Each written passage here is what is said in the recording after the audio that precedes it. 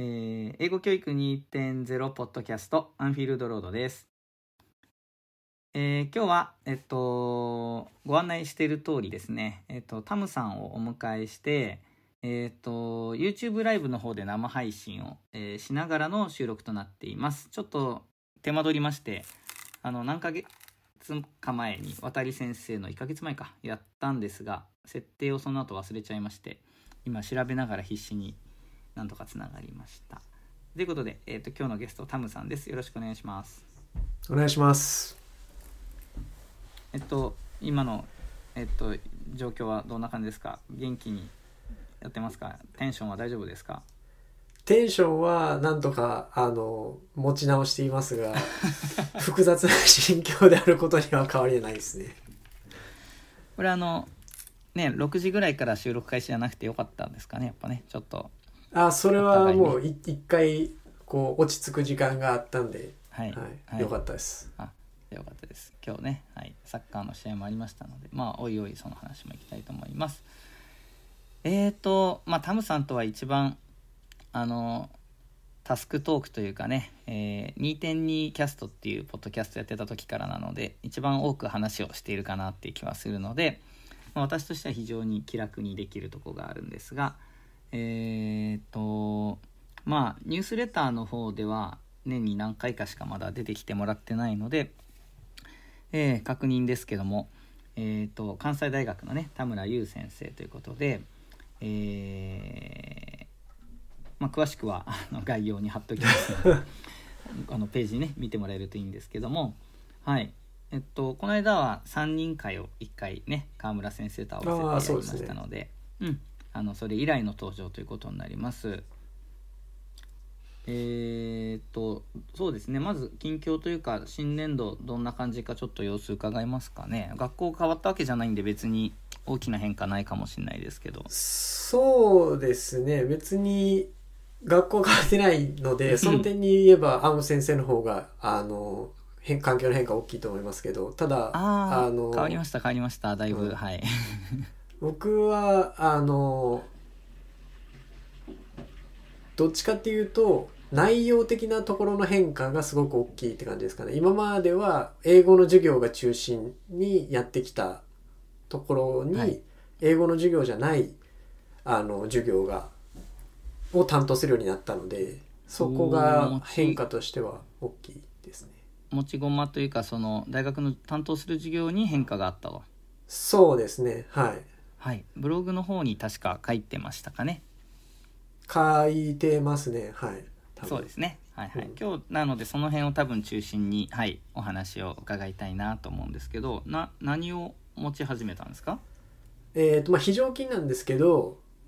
英語科の指導法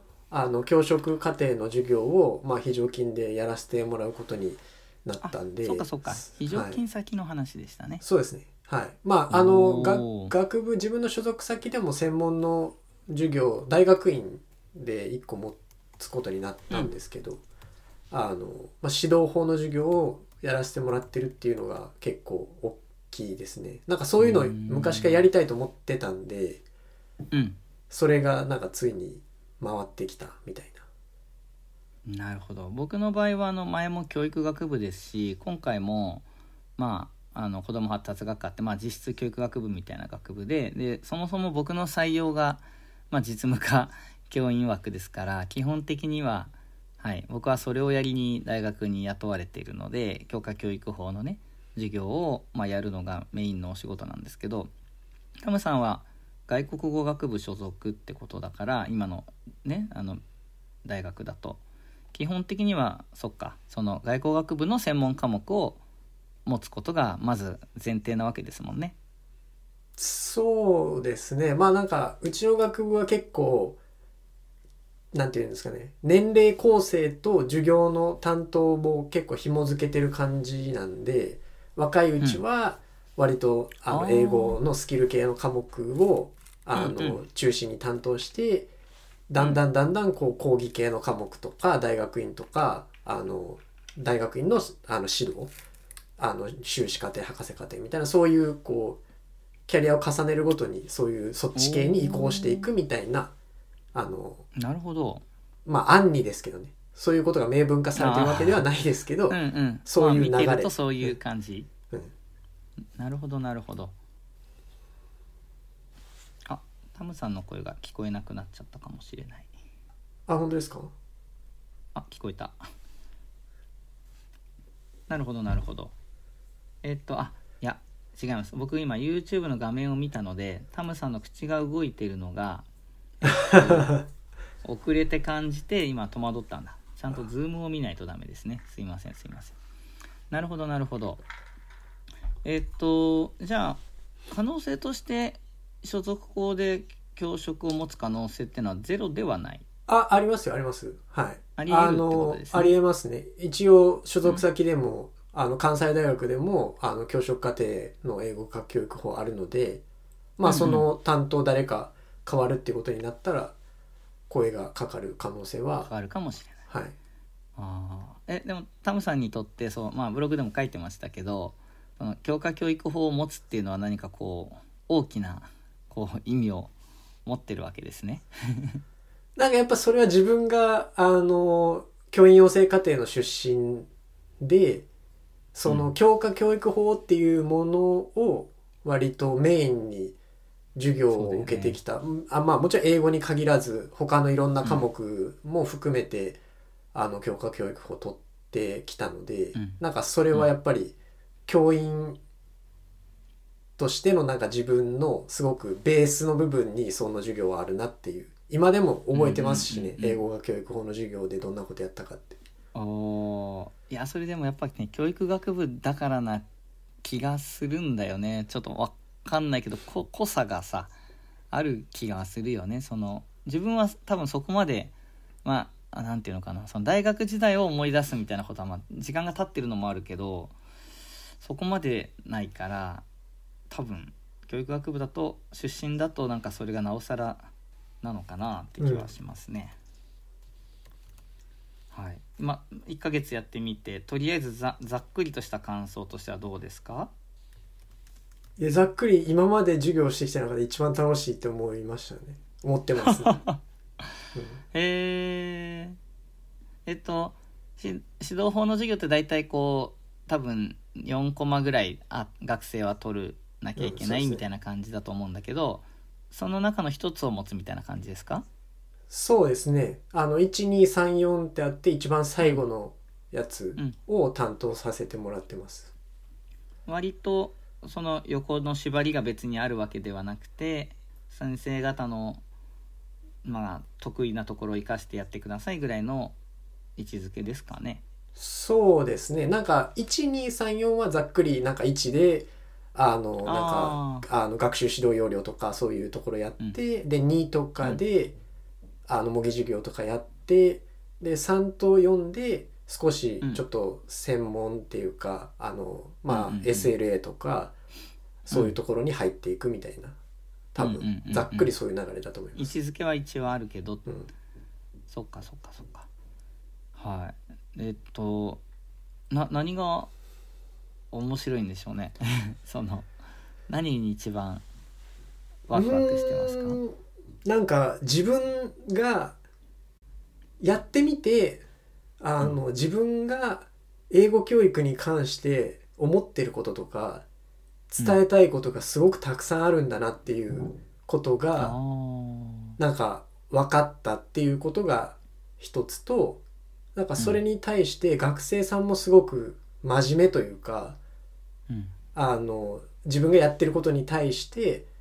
自分たちがなんていうんですかね、思ってることとか考えてることとかをすごく正直にぶつけてきてくれるっていうところがなんかやりがいを感じるっていうところですかね。語学の授業だとそういう関わり方にはちょっとならないですかね。そうですね。もちろんそう英語の授業だったらなんか英語のその学習とかで自分が大事に思ってるところももちろん伝えるところはある。そこは語れるけどね。そう。なるほど。面白いですね。なので今日はねその辺の話を特に詳しく聞きたいんですけど、具体的にどんな授業をして今のところねしているとか、この後どういうことをやらせていこうかなって何か話せる範囲で。一応テキストを使う授業にしてて、でなんかやる前にどんなことやろうかすごく迷ったところがあって、なんか自分の専門を生かすっていう風になると、もちろん第二言語習得のこうがっつり研究寄りの部分とかをやるっていうのも一つの選択肢としてあったと思うし、でもう一つがタスクベースとの話、実践と理論的なところと、両方入ってるようなところを扱うっていうのを両方選択肢としてはあったんですけど、いろいろ考えて、もうタスクベースの方に振り切って、なんかそこ以外はもう扱わない、もう TBLT だけっていう15回っていうか13回ぐらいかの授業構成、半期のこう授業構成にしようっていうふうにもう振り切ろうっていうふうに決めて、でタスクベースの言語指導の緑の大衆館から出てる本を、テキストに指定して、それをこう、テキストの指定した部分を読んできて、で自分で解説してっていう感じでやってます。なんかそういう意味では4回目で読んでよかった感じしますね。なんか1とか2をやろうとしてたらなんかそこまで振り切れなかったんじゃないかなって気がでも確かにそうかもしれないです。読んでその一つの指導法としてこう一つみんなでちょっとどっぷりやってみようよっていう方向に行けるから、違和感ないっていうか、そのいろいろなのをやってきた子たちにとってもなんかいいし、何か一つどっぷりやれるのもいいなって、まんべんなくなんか大体こう一通りやったけどなんかよくわからんみたいなことになっちゃうよりは、なんかとりあえずやってみれるのはいいのかなって、学生がねそれを見て選んでこう来てるかどうかは別にしていいんじゃないかなって気はしますね。模擬授業とかも当然やるわけですよね、学生が。いや、模擬授業とかは基本的には組み込んでいなくって、なんかそれはなんかもうなんかいやそれがいいのかどうかはちょっと分かんないんですけど、模擬授業みたいなのはその1,2,2,3だったかな、その辺でやってるからみたいな感じで、4はやらなくてもいい的な感じで、これもしかしたら解釈が間違ってるかもしれないですけど、いやもっと理論寄りのことやってもらっていいですっていう感じのこと言われたので、なので模擬授業っていうのは入れてない、カリキュラムの中には、シラバスの中に入れてないんですけど、でもこう、タスクを実際に学生にやってもらう、タスクを学生の立場で学習者の立場でやってもらって、でこれについてどう思うかとか、あるいはこれは難しすぎる簡単すぎるとかで、それ例えば難しすぎるんだったらじゃあどうやって簡単にしたらいいと思うかとか、なんかそういうのは実際にやっぱ体験してもタスクっていうのをこれがタスクだよとか、こういうのをタスクって言うんだよとか説明してもやっぱりどういうことっていう風になるので、実際やってもらってこれがタスクなんだよって言ったら、こういうことなんだなっていうのがより伝わりやすいかなっていう。そうだね。言葉で本を読んだだけでは分かんないとは思うので、普通はね。なるほどね。もう学生には早速何個か体験してもらってるんですね、じゃあ。そうですね、今のとこ4回授業終わったところで、そのうちで2回、やりました、タスクは。ちなみに何をやってみてましたか？一番最初は1回目でThe Truth About Me っていうタスクなんですけど、自分についてのこう何かステートメントを3つ作って、そのうちの1つが嘘だっていう、でその嘘を見破られないようにする、あるいは嘘を見破って、これが嘘だっていうのをこう当てるっていうのをこうグループでやるみたいなタスクが1回目でした。学生、ちなみに履修者何人ぐらいですか？40ぐらいですかな。40って多すぎですよね。違うか、それは違うそれは英語の授業それ脱線しますけど、そう英語の授業僕42人なんですけど、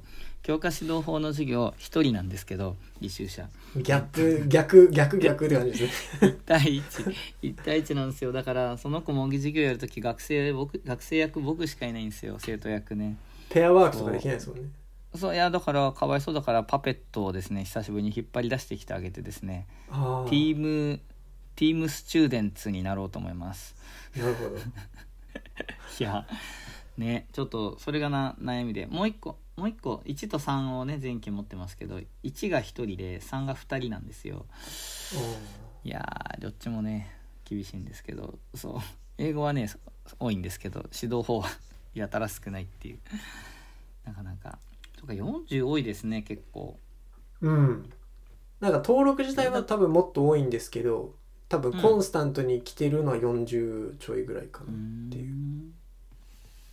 まあそれだとね模擬授業をやれっつってもちょっとなかなか大変な感じもして薄まっちゃうから、それよりはこうじっくりタスクを味わってもらいながら深めてもらう方が、まあ、いいのかもしれないですね。確かにね、なるほど。もう一つ一つともう一つ何かタスクをもうやらせてみた。もう一個は間違い探しですね。これはもう定番みたいな。で、その間違い探しはなんか例として出したりしたんですよ。多分1回目か2回目かの授業でタスクってこういうのだよっていう時に、まあすごく典型的に分かりやすい例として間違い探しっていうのを出した時に、学生からそれをやってみたいっていうコメントがあったんで、じゃあそれやってみようかっていうことで、実際に授業の中でやったっていう。なるほど。今コメントがつきましたね、川村さんからね。生徒役を英語科目の学生から、なるほど、面白い。昨年度履修者3名だったんで、自分のその英語科目の学生にちょっとボランティアで来てよってお願いをしたんだっていう、僕もそれはねお願いはしようかなと思ってて、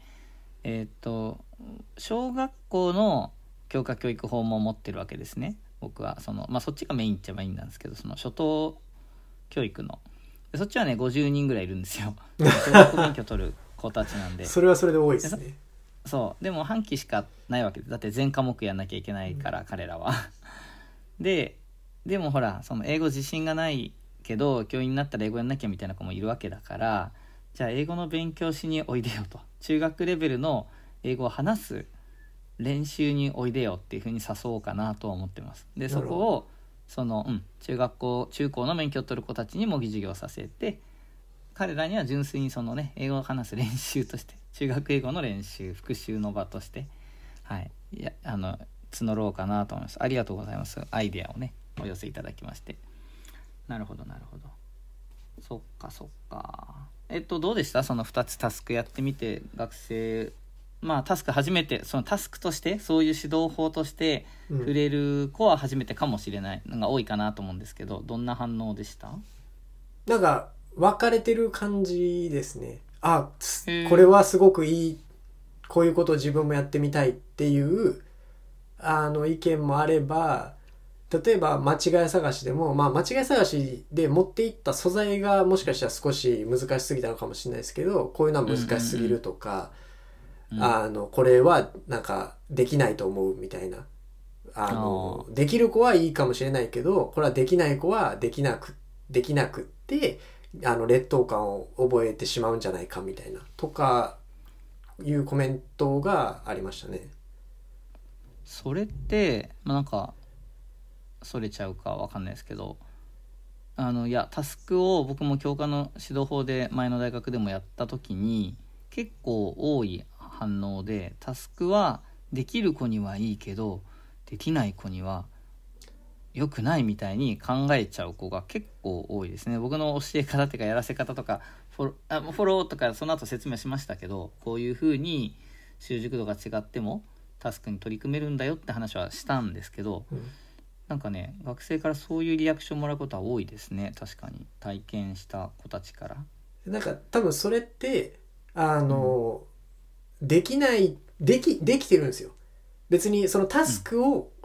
やるっていうこと自体は別に習熟度の差があってもできるんですけど、そこで多分出てくる言語のクオリティに差があった時に、それが良くないっていう、なんかそういう発想なのかな。例えばできる子だったら文でちゃんと言えるからいいけど、できない子は単語しか言えなくって良くないんじゃないかみたいな。そうね、それでは意味がないっていうふうに思っちゃってるんだろうね、その子が単語だけで、要するにもっと言えば不定詞を使わなかったからダメだぐらいに思っちゃってる可能性もあるよね、その文法縛りが強いと、結局あの子全然不定詞使わなかったじゃんみたいに思っちゃうと、なんかタスクの考えに届いてないっていうかね、ちょっと違う視点で見てる感じがしますよね。あとはあれかな、できる子が全部喋っちゃって終わっちゃうんじゃないかみたいな、それもありますね、喋る量の話とか、まあその辺はタスクの持ってき方によるんでしょうけど、そのジグソー的にして情報をねこう分割したりして、なんとかみんなやらないといけなくするのは、こっちの仕掛け次第だとは思うんですけど、でもそれでも例えば間違い探しとかでも一応情報分割されてるじゃないですか。でも、例えばできる子の方がめっちゃ質問というか、これある？これどこ？これどうなってる？とかって質問して、できない子の方は、Yes, No, Yes, No だけで、成立することもありえますよね、みたいな。タスクはクリアできるよね。そうそう、コメントとかもあって、でも、僕個人的には、それは、Yes, No しか言えない子でも、その子のレベルに合った貢献ができてるっていう風に解釈できるんじゃないかって思ってるんですよ。なんかその子はもしかしたらスピーキングについては Yes, No しか言えないかもしれないけど、でもその相手の言ってることを聞いて理解してないと Yes, No 答えられないわけじゃないですか。ってことはその子はそれを理解して、で自分にできる範囲で応答して、で最終的にそれでタスクが達成されたら、それでもその子の今のレベルとしてはそれでよくて、でもそっから例えば Yes, No しか言えなかったんだとしたら、そっからじゃあどうやって単語で答えるか、で単語で答えられたらそれをフレーズにできるか、でそれをさらに文に広げられるかっていうところをその後にアプローチしたらいいんじゃないかっていう。だから別にその時にそれなりの貢献はそれで認めてあげようよっていうふうに個人的には思ってるし、学生にもそうやって言ってます。今浦野先生から、コメント、これ多分聞いてる方々は多少我々のこうストリーミングちょっと遅れるので、Zoom の映像が YouTube に飛んでいくのに少し時間がかかるんで、多分我々が実際に今リアルタイムで喋ってるよりはちょっと多分皆さん遅れて聞いてるんで、質問にこちらのリアクションが遅かったらすいません。タスク、質問というかねコメントですけど、タスクって実際の学習効果が現れるまでには時間がかかるので、学習者の認識と指導者の意図とのズレがあるのがちょっと難しいと。なので少ない回数の経験だけでは意義が伝わらないというのがちょっと心配ってことで、だからそうなんですよね。初めてタスク体験した学生とかがそういうことを特に言うかなって気はするし、今のタムさんの話もそうで、イエスノーだけでもいいんだけど、次回てか何回かやっていくときにその子がイエスノーじゃないリアクションができるようになってたらいいわけですもんね。成長ですもんね、めっちゃね。だからそういう視点でまだ多分見れてないよね。やっぱりいや今不定詞教えたんだからとか過去形が使えてないからみたいなことを教師はどうしても気にしちゃうから、で学生もそういう文脈でしか習熟度を見れないと思うんだよね。そういうふうにしか評価されてきてないので、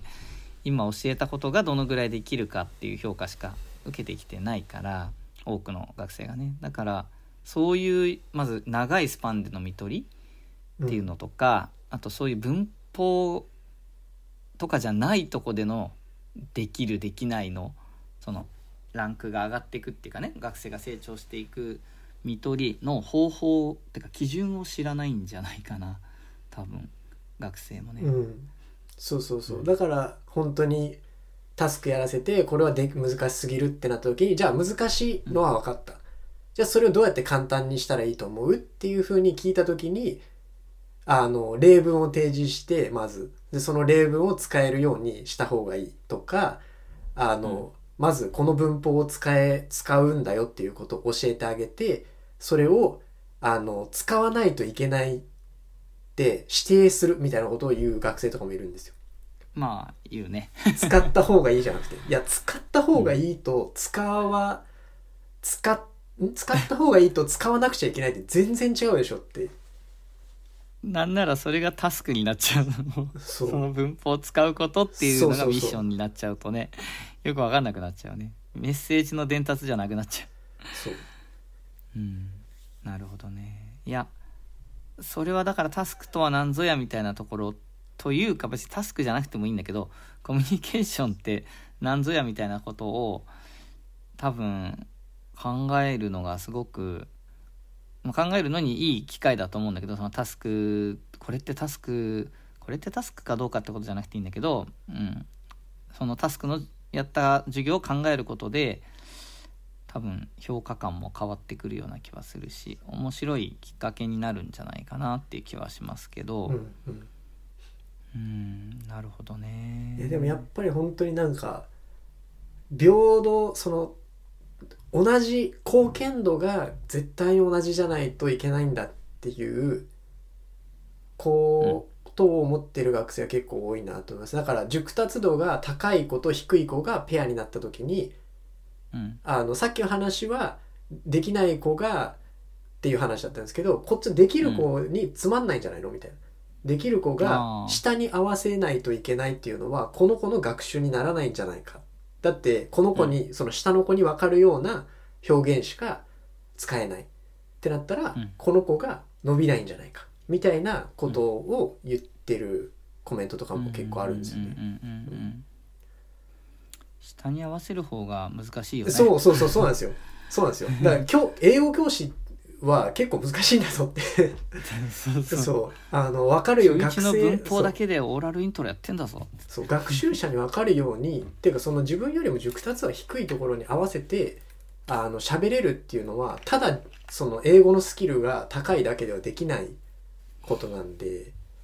なんかそれができるようになるんだったらすごいことだし、それはむしろ褒めたたえていいことじゃないですか。常に低い方のレベルに合わせてコミュニケーションっていうのは基本的に成立するし、それができることが上のものの務めな気がする、ね、そうまさにそう。務めっていうと大げさだけど、でも本当にそういうことを僕も学生に言ったんですけど、その、上下のレベルがあった時に上の子がつまんないとか自分のためになってないって思う気持ちは、もちろん理解はできなくはないけども、やっぱり自分の持ってる能力を誰かのために使えるんだって、そのことがすごい素晴らしいことなんだっていうふうに教えてほしいっていうか、それを学習者に感じさせるような指導をしてほしいっていうことは言いましたね。なんか別にそれは英語に限らず人間としてテニスのね例えがね、最近俺書いてたけど、初心者相手にバコバコ速いスマッシュ打つやつがどうよっていうね、そのテニスのラリーのパートナーとしてどうよっていううちのコーチがいつも言うのでね、低い方に合わせてラリーが続くようにやってあげられる、人間性だったり技術がね必要だよねって、やっぱりなんか自分の持ってる能力は人のために使えてなんぼっていうふうに僕は個人的に思ってるので、なんか自分のためだけに自分の能力を使うっていうような考え方にはなってほしくないなっていう。あと関連して多かったのは多分ね、大学生にはいいんだけどみたいな、その中高だとどうなんだみたいな質問というか疑念は多かったかな。大学生一通り文法も学んできた今の自分たちにはすごくいいと。でもこれをじゃあ中学校でやろうとなった時に教えなきゃいけない文法もあるしみたいな質問が来るんですけど、田村先生どうしたらいいですか？いやそれはタスクトークで話したかもしれないですけど、いいですいいです。後から教えるのはなんでダメなのって思いますね。だから結局教えなきゃいけない文法があったとしても、それを絶対に使わないとできないタスクって多分ないと思うんですよ。うん。もし仮に例えば過去形は一切習っていません。うん。でも過去形を使わなきゃいけないようなタスクがあったとして、でもそれは動詞、少なくとも英語という言語について言えば、英語の、動詞の屈折をしなかったとしても、yesterday とか、last week とか、last month とか、例えば今5月じゃないですか。でそれを April とか、March とか言えたら、それで、過去を表すことはできるはず。で、yesterday とか、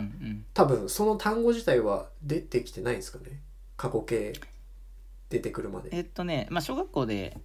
やるからね、過去形は一部分ね、yesterday とか出てくると思います。そうだから結局それうまく過去形もちろん使えた方がいいに決まってるんですけど、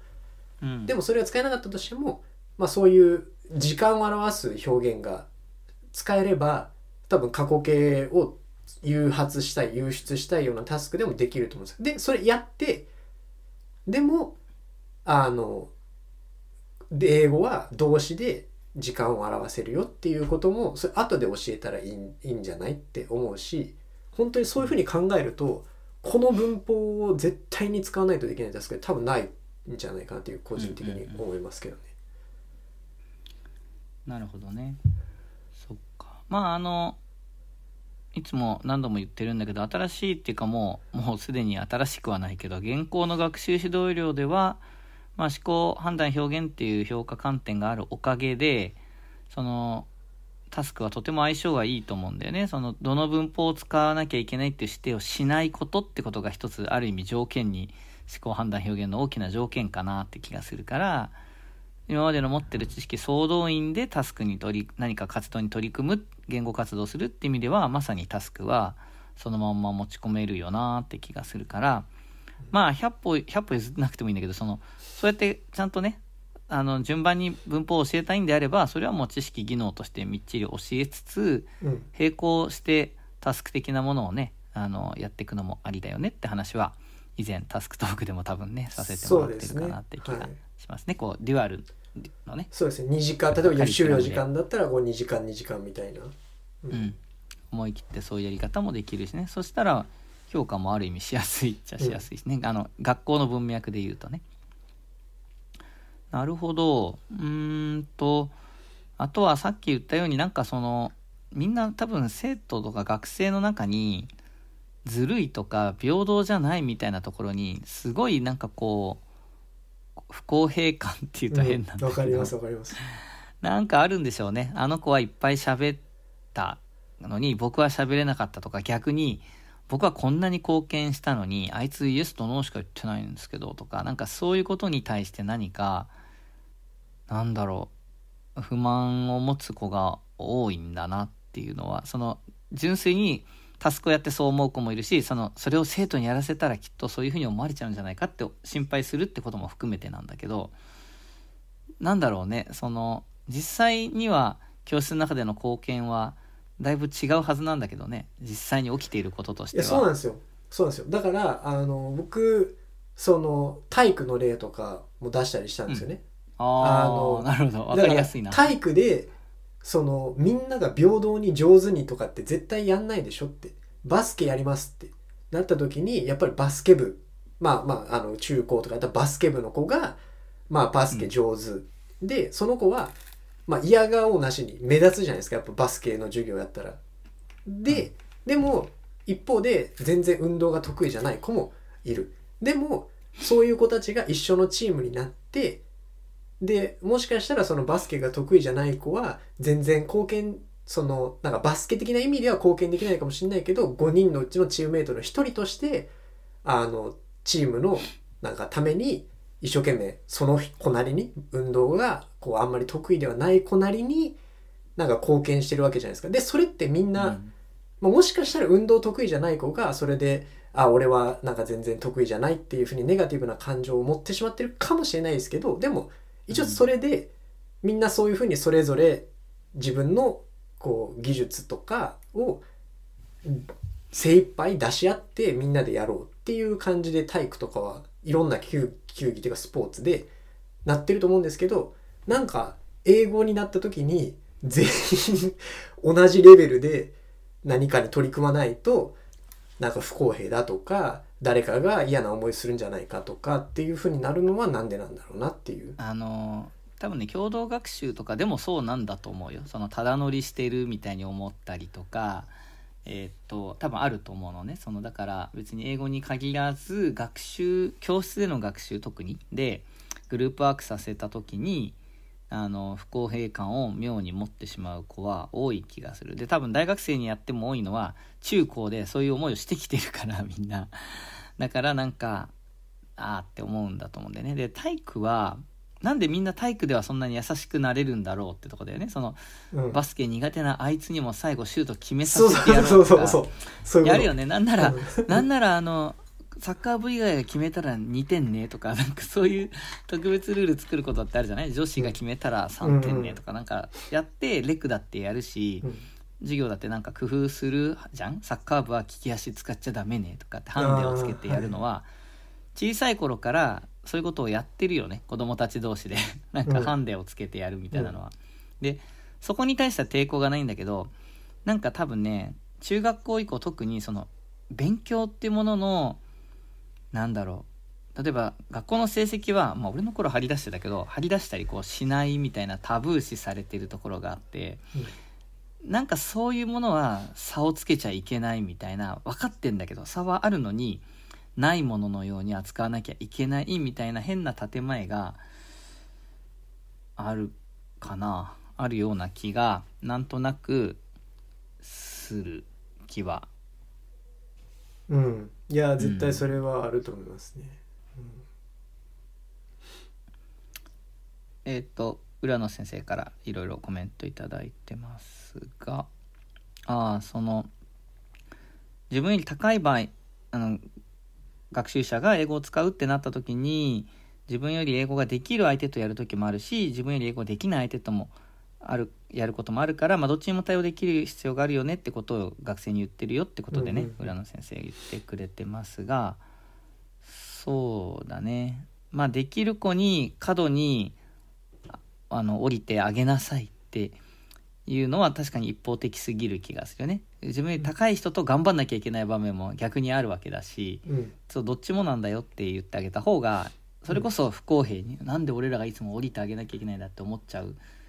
感じになっちゃうのは確かにちょっと違うかもしれないですね。そうですね。だからそれが、中高のその授業の中でどれだけうまくできるのか分かんないですけど、毎回同じ人とやらなくてもいいわけじゃないですか。だからそれを組み替えて、僕大学とかだったらもう基本的にランダムにかなり座席入れ替えてるんで、毎週そしたら自分との相手が低いことも高いことも、同じぐらいのこともあるかなっていう感じで組み替えてるんですけど、中高とかだったら座席がもう指定されてるじゃないですか基本多分。でもその中でも多分意図的に今日はちょっと違う人とやってみましょうって言って入れ替えることも多分できると思うんですよね。その時に、高い子と高い子を合わせてみたりとかっていう風に、もう、工夫はできるかなっていう。はい。なるほどね。僕はペアでよくやってた時は、得意な子と苦手な子までいかないんだけど、ペアでやるとしたらクラス半分に分けるんだから真ん中ぐらいの子の場合はもう差はないんだけど、一応そういうんで組んでたんですよ。生徒の希望を組んでね。で常に、一応片方がリーダーで片方がパートナーって感じでやってるんだけど、そうするとどうしてもこっちはいつも教える側になりがちなんで、後ろにも同じようなペアがあるわけだから、時々リーダー同士ペアっていう縦ペアにするのね。で苦手な者同士ペアっていうのを組むわけで、そうするとそれがあるからその前にリーダーに教わったあれを使って俺頑張ったよみたいなのが苦手な子もやれるし、得意な子同士の張り合い、ちょっとレベルの高い争いじゃないけど、何かね争わなくてもいいんだけど高いやり取りができたらそれも面白いから、そういうんだったら比較的すぐできるかなって気はしますね。だからタムさん的には要するに教室の中の子たちにみんな同じことをやらせなくていいんじゃないかっていうそうですね。ですかね。うん。やっぱりそれぞれそれなりの貢献でいいと思うし、でそれがだって、まあ、もちろん評価的に言ったら全員このレベルを達成してほしいっていうレベルはあって、それに対しての評価があるはずなので、まあ、みんなここを目指してほしいっていうのは分かるんですけど、でもやっぱり自分今のそれぞれの学習者のレベルからどれだけステップアップできたのかっていうところをやっぱり見てあげたいっていう気持ちがすごく強いので、だからやっぱそれは個人差ありますよ。学校の教室の中で言ったらその個人差ある中で、下の子でも例えばまあなんだろう、テストで20点が40点になるのも20点プラスだし、40点が60点になるのも20点プラスだし、でも60点の子と40点の子は20点の差があるけど、だからといって20点の子が40点になった頑張りをあなたは20点60点の子より低いですねっていうふうには絶対評価したくないっていうすごく気持ちがあるので、でそう考えたら下の子は下の子なりに頑張って20点から40点のところにステップアップしたじゃんって、でその頑張りは評価してあげたい。でそれを考えるとやっぱり全員同じことをやらないといけないっていう前提は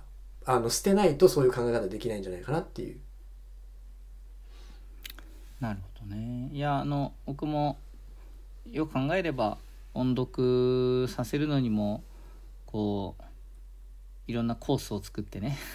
でもアン先生はそういう工夫がたくさん、なんかできる子はこっちでやってみよう、できない子はこっちで頑張ってみようみたいな、ありますよね。そう音読シートもそのいろんなレベル、振り仮名付きコース、振り仮名なしコース、埋めコース、日本語コース、翻訳コースみたいなね作って、でもあれは建前で、目標は振り仮名を全員が抜け出して英語を読めるようにするのがゴールで、でもそのためにはもう最初から読めちゃう子は暇すぎるから待っててもらうための仕掛けっていうかね、その彼らなりの目標を持ってやってもらってる隙に、俺はそのまだカタカナを読んでる子たちをフォローしに行って、その子たちを読めるようにするってことが一つ目標だったりしたので、なんか一斉授業の中での習熟度別っていうのは自分のね中学校教員の時のこだわりなので、よくやってたなと思ったのをなんかそのタムさんに言われて思い出して、なんか割と俺大学ではみんなに同じことを求めちゃってたなっていうことをすごいハッとさせられました。この授業の中で全員同じことをするっていう、同じ目標達成するじゃなくてもいいんじゃないっていうタムさんの投げかけを見て、そうだな、そっか、じゃあ教科教育法の授業だってみんな同じじゃなくてもいいな、松コース梅コースがあってもいいかもなちょっとじゃあそれを今教科教育法でやるとしたらどうなるかなっていうのはね、ちょっと考えさせられましたね。いやなんか、例えばアン先生の今言った音読の話で言うと、あれって個人の作業じゃないですか。だから多分別コースが別になってても、それは個人でその時間をやってるからっていうなると思うんですけど、例えば書き取りとかやった時に、書き取りで得意な子の方がめっちゃバーって進んで、苦手な子ではあんまり進まないみたいな、交互にやった時に、っていう時になんかあんまり俺めっちゃ頑張ったのにお前のせいで全然進まねえじゃんみたいなとかなかったですか？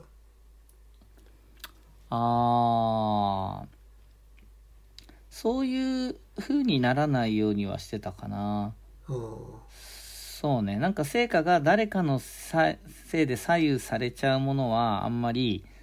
そういうものに組み込んでなかったかもしれないな。多分中学生とか本当にそういう風に言っちゃう子もいるから損しちゃうって思う。でも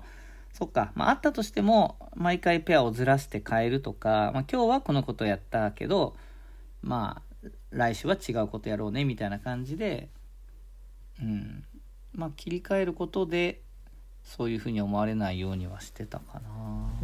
いやなんか浦野先生がノブレス・オブリージュ的な考えは中高生の学習者に求められるかどうかっていうふうに書いてて、それはそうだなと思いつつ、でも僕はそういうのってちっちゃいっていうのもあれですけど、やっぱり大人にならないとその発想ができないっていう風になることもあると思うんですよ。大人になっていろんなことが分かるようになって、初めてその考えに至るっていうことはあると思うんですけど、でもそれよりも若い時からそういう考えをまあもうそれ達成できなかったとしてもそういうふうに考えていこうよっていうふうに先生が働きかけることっていうのはできるんじゃないかなっていうふうに、まあ希望的観測ですけど思ってますけどね。なんかそう教え合いみたいな学び合いみたいになっちゃうとなんかその教えなきゃいけないとかこっちが面倒を見る側みたいになっちゃうのは嫌だなと思うから君は勉強が得意なんだから教えてあげなさいみたいな感じとはまた違うんだよね。その、コミュニケーションって絶対にギャップがあるからその力の差が同じレベルでできることは多分そんなにないなんか特定の環境にならない限りはね、外国に旅行に行ったとしても、ね、相手がネイティブかもしれないしドイツで俺の英語が通じなくてすごいへこんだんだけどそのホテルの受付の人の英語がダメだったってことに気づいた時に違う俺が降りてあげるべきだったのかって最初ずっと気づかないでなんかショックを受けてたんだけど違うんだなってなんかそういうむしろ経験っていうかねその自分が上のことさえあるんだみたいな外国で、なんかむしろそういう視点で考えてくれることの方が大事かなって気はするから俺は昔はどっちかというとその教育的な視点で得意な子は教えてあげなさいみたいな風にペアワークをやろうとしてた時があったんだけど、多分今だったらちょっと言い方違うかなって気はしますね。必ずどっちかが多少は上だったり下だったりすごく上だったり下だったりするからどっちも自分がどっちになることもあるよっていうその浦野先生がさっき書いてくださってたような言い方が自分もしっくりくる気はしますね。岡村先生からタスクってステップアップの手段というより現状の力試しをしているように学習者の目には映りそうな気がすると。トレーニングというより実技テストの感覚に近くてできない子は辛い。なんかねさらされてるっていうか取り残されてる感を定期的に味わう感じにでもなっちゃう子もいるかな。それも結局スポーツの例えと一緒で要するに、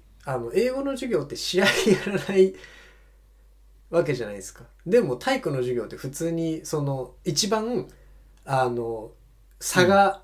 如実に現れる試合をみんな楽しんでやるっていうかそれやりたいわけじゃないですか。体育の授業で試合は一切ありません。一緒レイアップとゴールしたみたいなとかドリブル練習、パス練習だけやったら絶対めちゃくちゃつまんないはずですよね。でもそこの方がむしろスキルの差っていうのが出づらいと思うんですよやっぱり、けどみんな試合やりたいくて試合やるよねっていう、でも別にそこの試合でその能力の差が出たからといってそれでみんながじゃあの能力の差が出るから試合をやりたくないっていうふうには多分思わないと思います。できない子でも試合の方が楽しいと思うんじゃないかなって思うんですよね。ずっとこう練習ばっかしてるよりは。って考えるとタスクっていうのもその授業の中で行われる試合に近いんじゃないかなっていう、だから実践は外で起こることが実践って僕は思うんですよね。スポーツによるよ。サッカーはいいよ。サッカーバスケはいい。バレーは辛いよ。なるほどね。バレーボールってさ下手な子いない方がいいスポーツなんだよぶっちゃけ。そのチームの中の一番下手な子のレベルで決まるスポーツだから確かにその子のところにボールが行ってもう跳ね返上げられなかったらもう終わるみたいな競技だから、もうね辛いんだよスポーツって。だからもうバレーボールを体育でやるときは同じレベルでやってあげないともう本当に救いづらいんだよね。フォローしてあげに落ちちゃったら終わりだから落としてもいいとかなんかルール変えたりねいろいろもちろんやれるんで工夫はあるんだけど、なんかサッカーとかバスケでピョンピョンって自分の横をボールが通り過ぎてってもちょっと切ないけど、別に一緒にボールをかけてては楽しかったいっぱい走ったな俺たち勝ったな負けたなって味わえるからいいし、なんなら立ってるだけでも相手の邪魔にはなるのでなんかいいんだけど、バスケってすごい落としちゃいけない競技きついね。バドミントンとかバレーってなんか自分が足引っ張ってるような気になっちゃう。でなんかそれよりは言語のコミュニケーション難しくないんじゃないかなって思うんですけどね。そうバレーボールよりは。でもねあれがきついんだよ。インフォメーションギャップっていうか、ジグソーみたいに責任を持たせちゃうと厳しい時があって、自分が持ってる情報をちゃんと言えなかったためにうちのチームがクリアできなかったみたいなことになっちゃうと、そういう子たちがすごく傷ついちゃうってのはあるかな。それがさっきの話とのジレンマで、要するに情報を分割し、要するに貢献が必須、はい、全員の貢献が必須じゃなかった時にはやらないのに達成してしまうっていうことが生まれて、それが不平等じゃないかってなるから、貢献を必須にしないと。でも貢献を必須にしたらそこに入ってきたこのあれで全員がうまくいかなくなるっていう状況が生まれるっていうことですね。そうだから、特に中高なんかさ、大学生がね、週に1回の授業で、そこで失敗しても、別に次の授業で会うわけでもないし、その15回が場合によっては辛くなる子はいるかもしれないけど、そんなにみたいな感じもあるかもしれない。環境によるんだけど、中高のね、授業ってすごく連続してて、英語が終わっても次、国語があって、で、そこでも最近共同学習だっつって、ペアワークだグループワークだってなって負荷がねかかってる子もいるなって気はして、いやだから逆に言うと、そういうフォローアップというだったり、お互いにそういうのをちゃんと言えたり、そういう関係性をもう一緒に作っていかないと、タスクを中高で授業に入れていくって結構なんていうのかな、なんかが大きい気がするんだよね。生徒主導のトラブルが生まれちゃったりとか、ある子がもう英語伝読の嫌になっちゃったりとか、いろんな感受性の子がいると思うので、すごく俺はすごい気を使ってはやってた。だから分割するんだけど、1人じゃなくて2人ずつにしてあげるとか、4人組で2人に分けて、だからどんなに英語得意な子がいても半分の情報は一応自分だけでは手に入んなくしてみたいな感じにしてね。それでももちろんだから2人いるから何もやんない子は出ちゃう可能性あるけど、ちょっと一応責任はあるみたいな感じにしたり、最後に誰か一応聞きに行って一応全部確認してくるチャンスがあるとか、得意な子を1人送り込んでいいとか、そういうのはすごい張り巡らしてた気がします。タスクやるときに必ずどっかのチームがそれで誰かが責めらんないようにみたいなのすごい気にしてたかもしれない。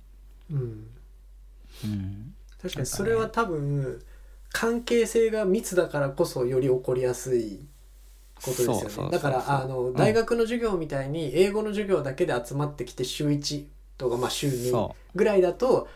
その時に一緒になった子にお前ふざけんなよみたいなことを言えるような関係性でもないから、しゃあないかってみんななるけどってことですよね。その辺はちょっとまたタスクそのものが持ってる問題では別になくて、一般的な意味での中高でやる上での配慮で、もちろんそんなことを気にしなくていいような人間関係が作れてれば一番いいけど、でも本当それが増えて、共同学習的なものが増えて、国語が最近そればっかりで辛いんで行きたくないですって保健室行っちゃう子とか結構いたので、自分の担任した子とかでも理由聞いたらね、そういうのが多いとか、あとこれ前言ったかな、面白かったんだけど、クラスの席替えを中学校でした時に子供たちに考えさせて、代表の子たちでみんなで決め方から決めたんだけど、すごいよ、4人に1人必ず勉強できる子を置くみたいなことを言ってて、最近4人組多いんですよめっちゃとか言って、誰かできる子いないとチーンってなった時自分が辛いからとかすごい考えておいてて、彼らにとっては結構それは重要なことなんだなって、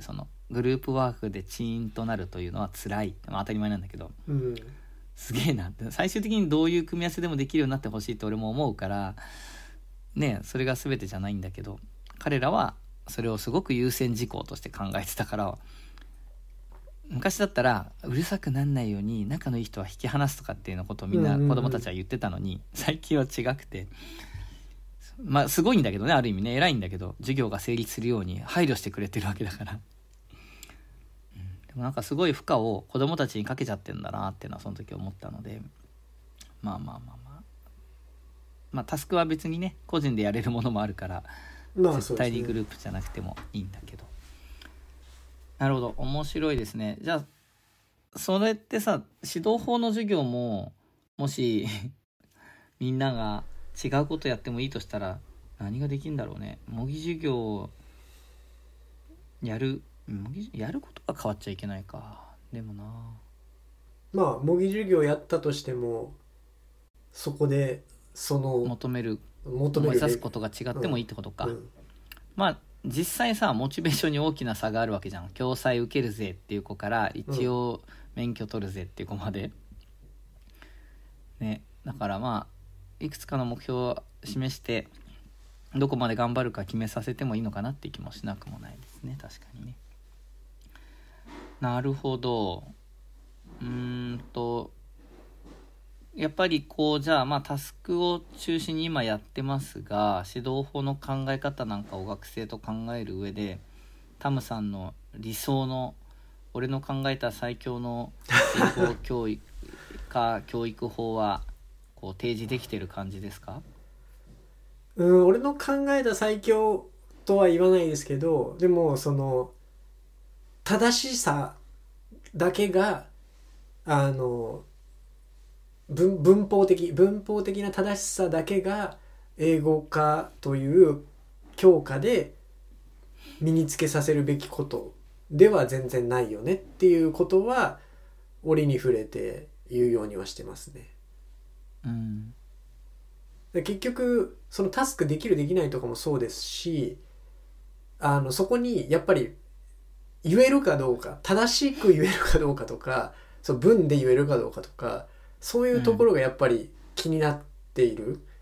学生が多いので、まあもちろんそれも大事だし、その言語的なクオリティを上げたいと思っている生徒にその手立てをすること、そうやって指導介入して言語のクオリティを上げることももちろん大事なんだけど、でもそれだけが全てじゃないし、で仮に教えて事前にでその時の授業の中ではうまくできましたってなっても、じゃあそれは教室の外に出た時にうまくできるんですかっていうことも考えようよって。そこで教えたらできるけど、でもそれをじゃあ自分一人になった時にどうにかできる力っていうのは授業の中ではつけてあげなくていいのって。でもそれをつけようと思ったらタスクやった方がいいんじゃないみたいなことは言ってるので、だから本当にその正しさの呪縛って言ってるんですけど、それは本当に英語の授業だけじゃないんですよね。もういろんなところにみんなと同じっていうこととか、なんか失敗したなんかチャレンジしたこととかで失敗した時にその失敗がネガティブになる、まあチャレンジじゃなくても人生のいろんなところになんかみんなと同じようにステップを踏んでいって、でそこから外れたら失敗したとか、ダメだったんだみたいな風になってしまうっていうことが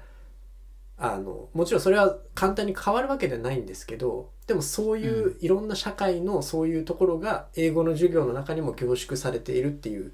風に感じてるんで、それを英語の授業だけでも変えられないかなっていうことはすごく思ってます。なるほどね。まあそれを15回っていうかね、その半径を通してなんかね伝わっていくといいですね。そういうなんていうのかな、具体的な指導法もあるんだけど、そういうメッセージがね伝わるといいなと思うんですけど、逆にどうですかね、やっててこの辺が指導法の授業は難しいなとか、まだ慣れないなとか、大変そうだなみたいなとこってありますか？今の時点では。指導法で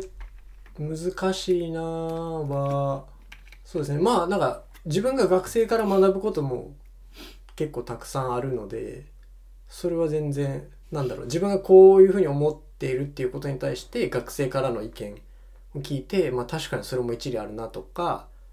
そういう学び相互にというか自分にも学びがあるっていうのはすごくいいと思うんですけど、なんかその指導法の授業をやっているとなんかもう一個別のところで非常勤で第二言語習得の専門の授業をやってるんですけど、講義のうんなんかそっちとのなんかギャップをすごい感じるんですよね。指導法は俺の考えた最強の英語教育みたいなのあるんですよ。だから指導に関してはめっちゃ言いたいことがあって、すごく自分の中でもある程度筋の通ったことを多分伝えられると思うんですけど、なんか第二言語習得の方については俺の第二言語習得みたいなのがないなっていうのをなんかすごく感じますね。へえ、なんでだろなんか誰かのう。つ第ながると二言語習得ころはあると思うんはだけど、言えるんですよ。だから第二言語習得のテキストを教えることは全然できると思うんですよ。けど自分で俺の中での第二言語習得はこれが大事、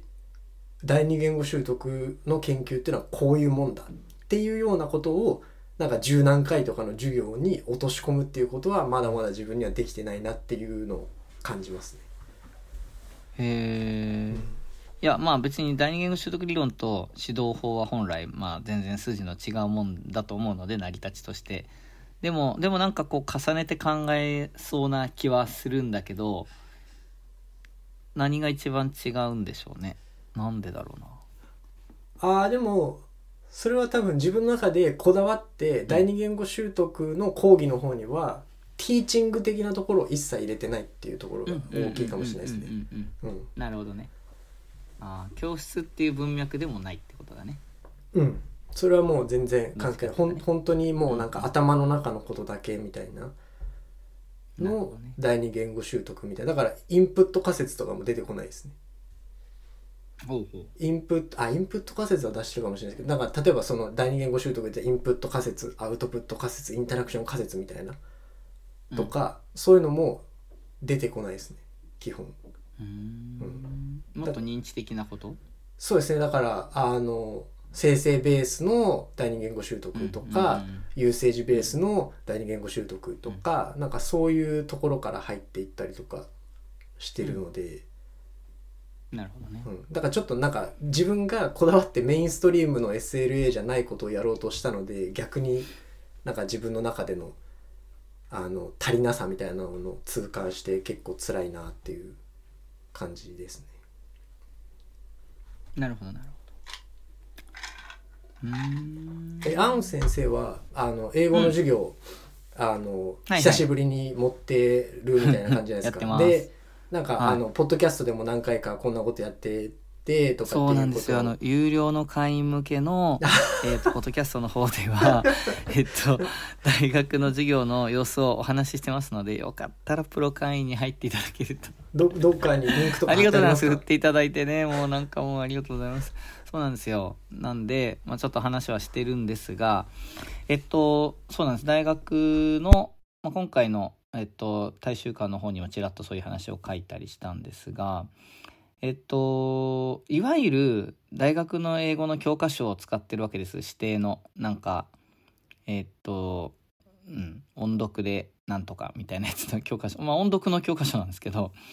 要するに大学生がなんかキャンパスで使いそうな英語、海外のキャンパスでですけどの表現を、会話表現を練習するんだけど、実質文法が割り振られてて、今 B 動詞、次現在一般動詞みたいなのが割り振られてて、途中は普通に文法問題があってみたいなテキストなんですよ。一応それはやりましょうってことにはなってるので、今んとこそれをやっているので、まだ何もそういうタスク的なことは、会話活動みたいなのを授業の帯で入れたりしてはいるんですね。特にその文法を使いたくなるようなテーマで、授業の最初にペアで話をさせて、でその後教科書をやって、でもう一回じゃあやってみようか、今日使ったのフレーズで使えるかもねみたいな話をしてやるみたいな感じの構成では今始まってて、でもあんまり3クラス並行で3人の先生でやってるんですけど、そんなに縛りはきつくない。テストも別々でいいので、全然縛りは緩いので、やろうと思えばやれるかなって気がするけど、テキストはでも使ってあげないといけない感じもできるだけ。飛び込みでポンとタスクをやるとか、帯でミニタスクをやるとかはできると思うんで、教科書を使ってやるか、今言ったようにその独立して毎回授業の最初の10分何かミニタスクをやるか、どっちか何かそういうのは組み入れたいなっていう気はしてますが、まだやれてないですかね。なるほど。なんか中学校で英語を教えてた時と大学で英語を教えるっていうので、なんか同じようにしてるところと変えようかなって思ってるところとかあります？一つはね、基本同じようにやってるんだけど、もうだってピコピコハンマー持ってって発音のリズム練習もやってるし、足踏み音読やったりもするし、めっちゃそういう、教科書がちょうどそういう音読の教科書だからちょうどいいってのもあるんだけど、リズムもやってるし、だからその辺は静香流が生きてるし、自分の中学校教員の時の経験も生きてるんだけど、一つ違いはさっきの話に似てるけど、もう一通り習ってきてる文法なわけね。だからそこが一番違うよね。新たに教えなきゃいけないわけではない。で、むしろこういう文法やったよねって思い出してもらうことが前提。結構基礎的な教科書なので、ずるいんだよね、ポジション的に。やり直し英語テキスト作るのってぶっちゃけ楽っちゃ楽だと思うのね。漏れをしないようにとか気使わなくていいし、中学校とかの学算作るのめっちゃ大変だったので、意味順ドリル作った時に結局指導要領の項目を漏らさないようにやんないと一応まずいってのもあったり、縛りがかなりあるんだけど、やり直し大人向け英語の教科書ってぶっちゃけ何でもいいわけじゃないですか。そういうのいいとこ取りできるじゃないですか。だからいいな、そっちの方が楽だなとか思ってたんで、大学生の基礎的な英語ってそういう部分がちょっとあって、なんか楽な気がするんですよ。だからこういうのやったよね、でもこうやって使えばいいんだよってのは言えるので、ある意味楽だな。中学生とかだとそういうさらっとはできないなって思うので、後で教えるか先に教えるかは別にしてもね。そこはその分練習にたくさん時間使ってあげることもできるし、なんかでもね、難しいよね。結構すごく学生よくやってくれてて、すごく前向きにやってくれてて、こういう授業中学校で受けたかったですみたいに言ってくれると嬉しいけど、なんかいろいろモヤモヤはちょっとしながらやってます。なんだかわかんないんですけど、なんでしょうね、タスク的なことをやったとしても、そうだよ、あの時教わった文法はこうやって使えばいいんだよっていう視点で教えてあげられるから、楽だなっていう気はしますね、そこの点ではね。あと違いは本当習熟度でも分けてないのでめっちゃ得意なことめっちゃ苦手な子が教室にいるんで、もう中学校教員の気分でやってますなるほど。なんか中高どういう授業を受けてきたかは別にして、中高の6年間英語を勉強して大学に入ってきてるわけじゃないですか。なんか、そこでなんか中高とは違う大学生だから、なんかこういうことをやろうよみたいなとかはありますか？そうね。でもそれが結果としてタスク的なものっていうか、結局運用的なもの、理解をするのはみんなできてる人もいるけど、使うって難しいよねっていう部分かな。で、今だったら中学校でもその両面を評価もしてあげられるし、知識技能、知識と技能ですでに両面あるし、思考判断表現っていうもう一個の柱があるから、行ったり来たりができる感じがして、今の指導料だったらなおさらそういうのは中高でもできるからいいんだけど、彼らはあんまりそういう風には受けてきてない世代でもあるし、もう大学生に今なってるってことは、だとしたら今まで知識はいっぱい教わってきたんだろうから、でもそれもなかなか整理がついてない子もいるけど、運用っていうか使ってみようよっていう方にやるのは中学英語の部分もあるから簡単かもしれないけど、バカにできないよって、使うって難しいんだよっていうことを体験してもらって、でちょっとでもできるようになるといいよねっていう話はしてやってるとこですかね、一つはね。環境はねあんまり言うとあれなんですけどローテクなアナログな教室、非常にアナログな学校なので本当中学校教員の方がなんなら生徒みんなタブレット持ってたりしたらそっちの方がよっぽどハイテクかもしれないけどはいトーク&チョークで基本頑張ってます。はい、そうなんですよね。はい、ありがとうございます。まあなんとなくメインは1時間ぐらい今お話はできたんですけど、なんか他にその指導法の授業関係でありますか？タムさん的にはおおむね大丈夫ですか？そうですね、今日多分ここで話そうかなと思ってたことは言ったと思います。まあこれまでねさっきから何回か言ってますけどタスクトークって形で、タムさんとはタスクの授業の、基本から教室でのこうどういうふうにやるかみたいな実例までお話、ちょっと有料コンテンツにはなるんですがお話をさせてもらったポッドキャスト別にあるので、リンク貼っとくんで興味ある方はそちらも、機会があったら聞いてくれたら嬉しいです。アフタートークということでいつも雑談を終わった後ちょっとだけさせてもらってるんですけど、今日よりによって浦和対ガンバ大阪の試合がですね、今日先ほどというか夕方行われました。泣いてる、タムさんが泣いているタムさんがいやね、ちょっとさ順位がねちょっと話しにくいのは大阪の順位が今結構きついとこにあって、試合開始前の時点で今日の試合が1試合未消化な状態で、でも暫定再開ですね、暫定再開スタートだもんね、横浜 FC さんが勝っちゃったんだ、柏に。そうですよ。いやそれもすごいなっていう状況だったのでなかなかあれだったんですが、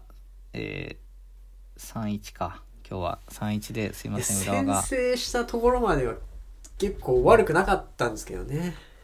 浦和がねちょっと慣れない 4-4-2 で今日は入ったので、なんかどうだろうって見ながら、ちょっと前半僕もざっくりしか見てないんですけど、ガンバ自体は良かったですか？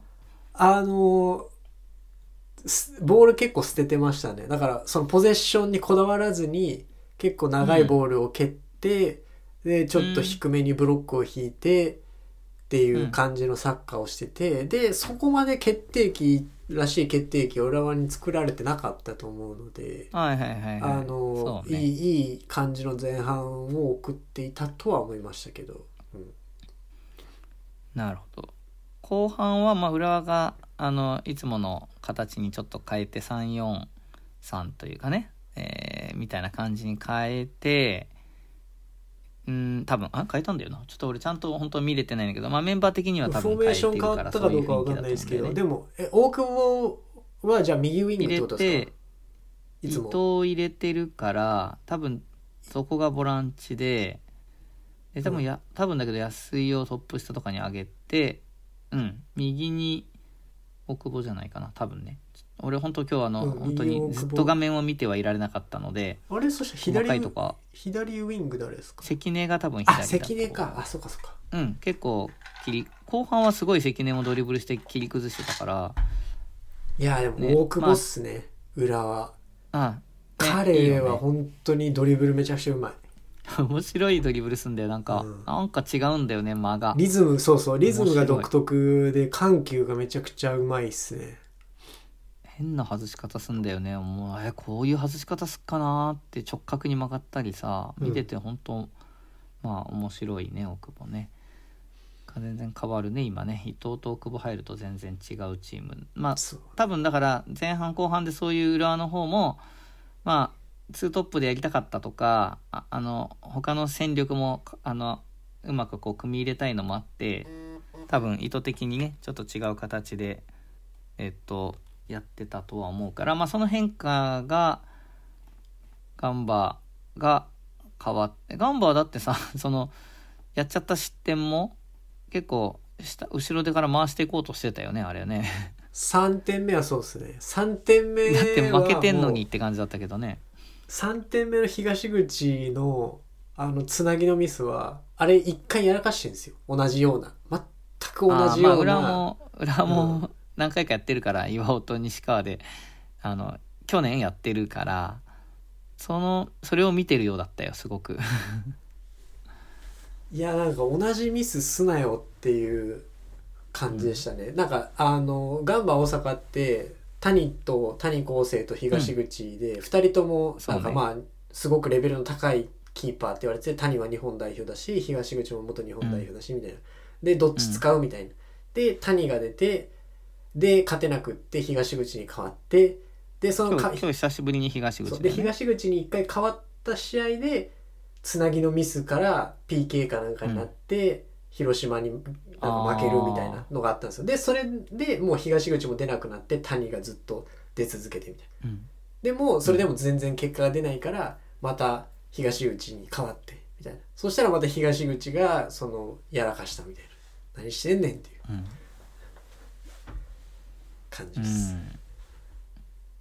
いや結構やってんだよあれ浦和も。でなんなら先週っていうかこの間の試合で突然ですか？似たような小泉がバックパスミスって取られてってのをやってるんで、まああれはキーパーとのやり取りじゃないけどね、今年はだいぶ減ったよね。去年はかなりやっちゃってたので今年はそこが安定したよなっていうのは全然違うんだけど、いやでもやっぱりそのキーパーとしてのフィードの質がやっぱり西川と東口は全然違いますね、西川本当にそこに通されたら嫌だっていうところに全部ズバズバ入れてくる感じの、そうね、フィードはやっぱり素晴らしいね、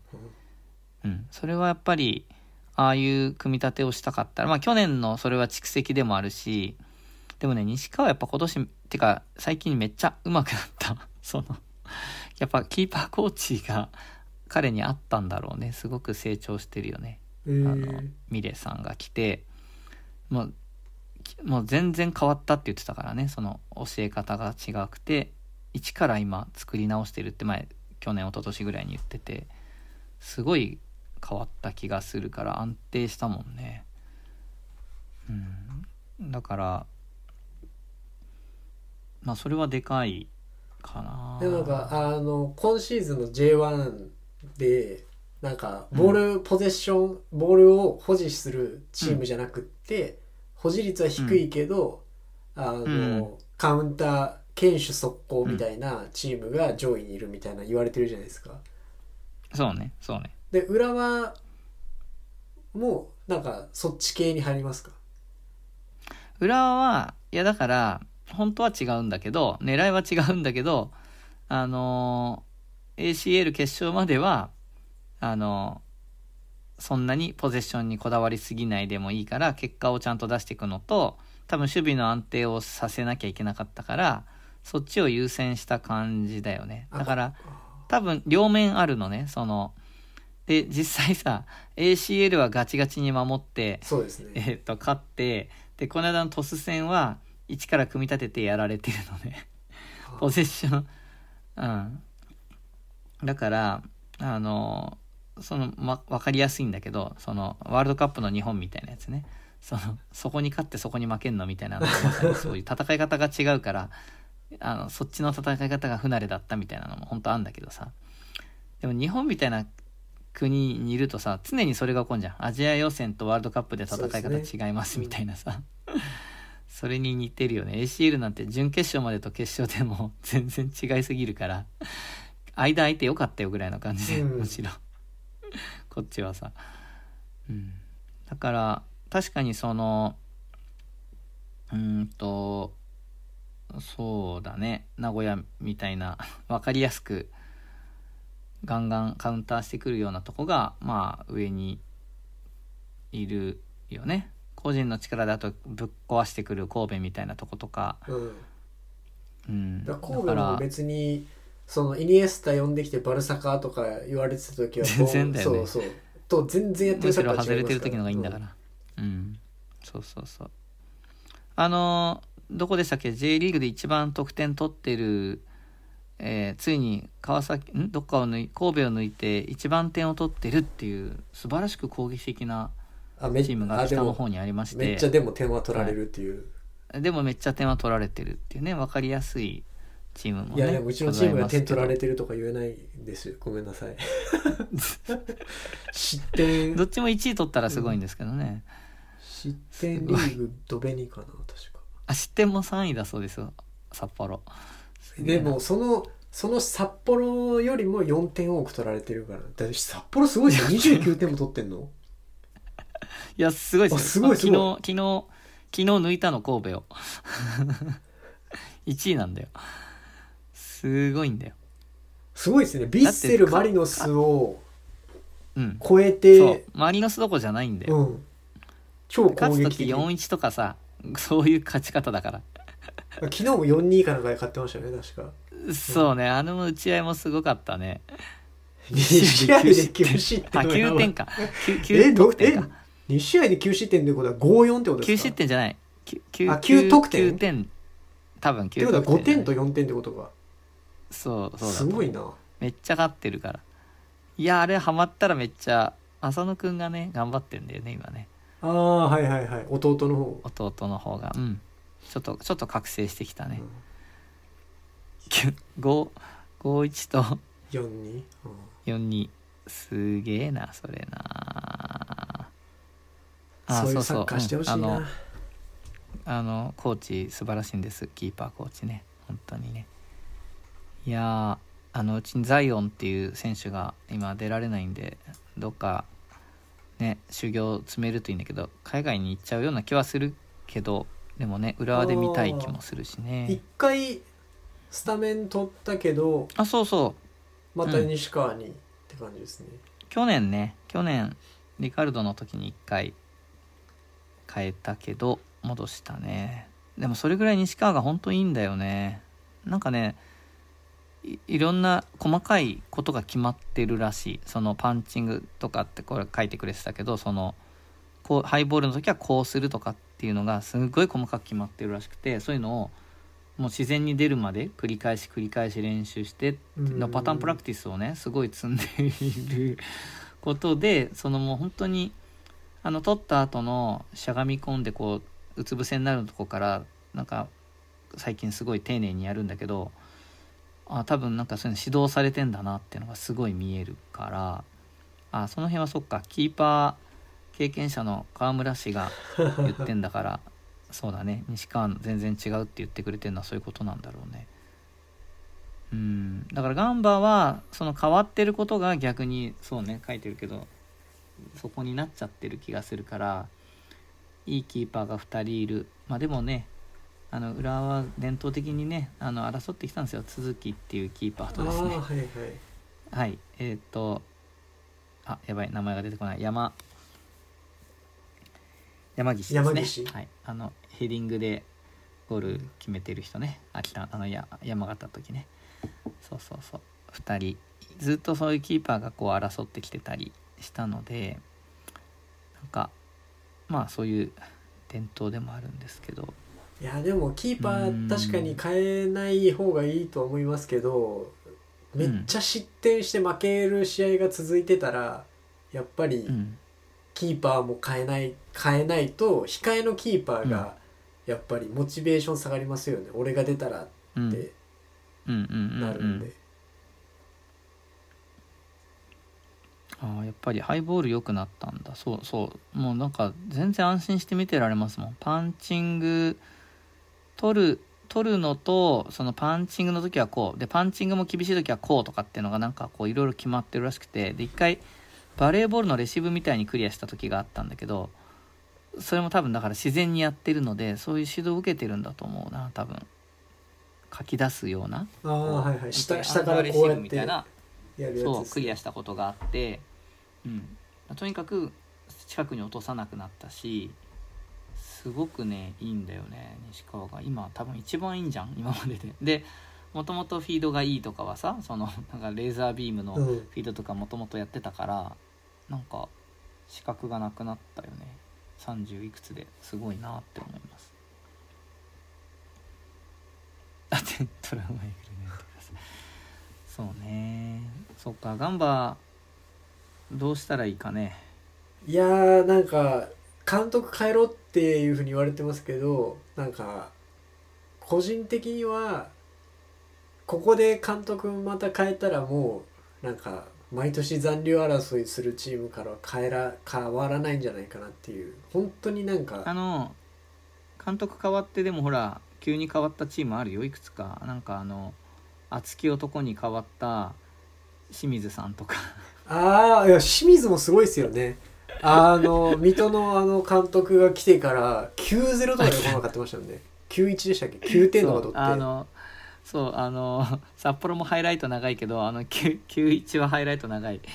しかもね、最後に1点取られるとこがさすが清水って書かれててちょっと面白かったけどだって攻撃力爆発してますもんね監督変わってから。爆発してるね、いやなんかさわかんないんだけど、なんかもう戦術とかじゃなくマネジメントなんだなっていうのは感じちゃうところはあれを見ると思うし、そういう意味では浦和のスコルジャさんは地味な人なんだけどやっぱうまいんだなってみんな褒めるから、人柄というとあれでも人柄で言ったらね、リカルド・ロドリゲスもめっちゃいい人だったんだよ。でもその今回すごい言ってるのは選手がリカルドは常にフレンドリーだったと、でスコルジャ監督はそのなんかメリハリがあると、フレンドリーな時とちょっと怖い感じの真面目な時がすごくあって、でそれはやっぱ、年齢もあると思うの、ぶっちゃけね。リカルド若かったし40代でその経験とかでもあるけど、その押しと引きと両方あるってのがなんかすごく引き締まる。でツンデレじゃないんだけど、そのねじっと黙って見てるかと思ったら控え選手にちゃんと声かけてるみたいなのがこう控え選手キュンときちゃうみたいなのがすごく控え選手のモチベーションが高いってみんな言ってるので、なんかその辺はすごく上手なんだなって。そんな器用そうな人に見えないいかつい感じなんだけど、なんかねす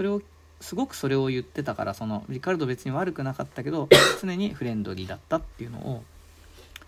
ね言ってて、コオロキとかがなんかねやっぱ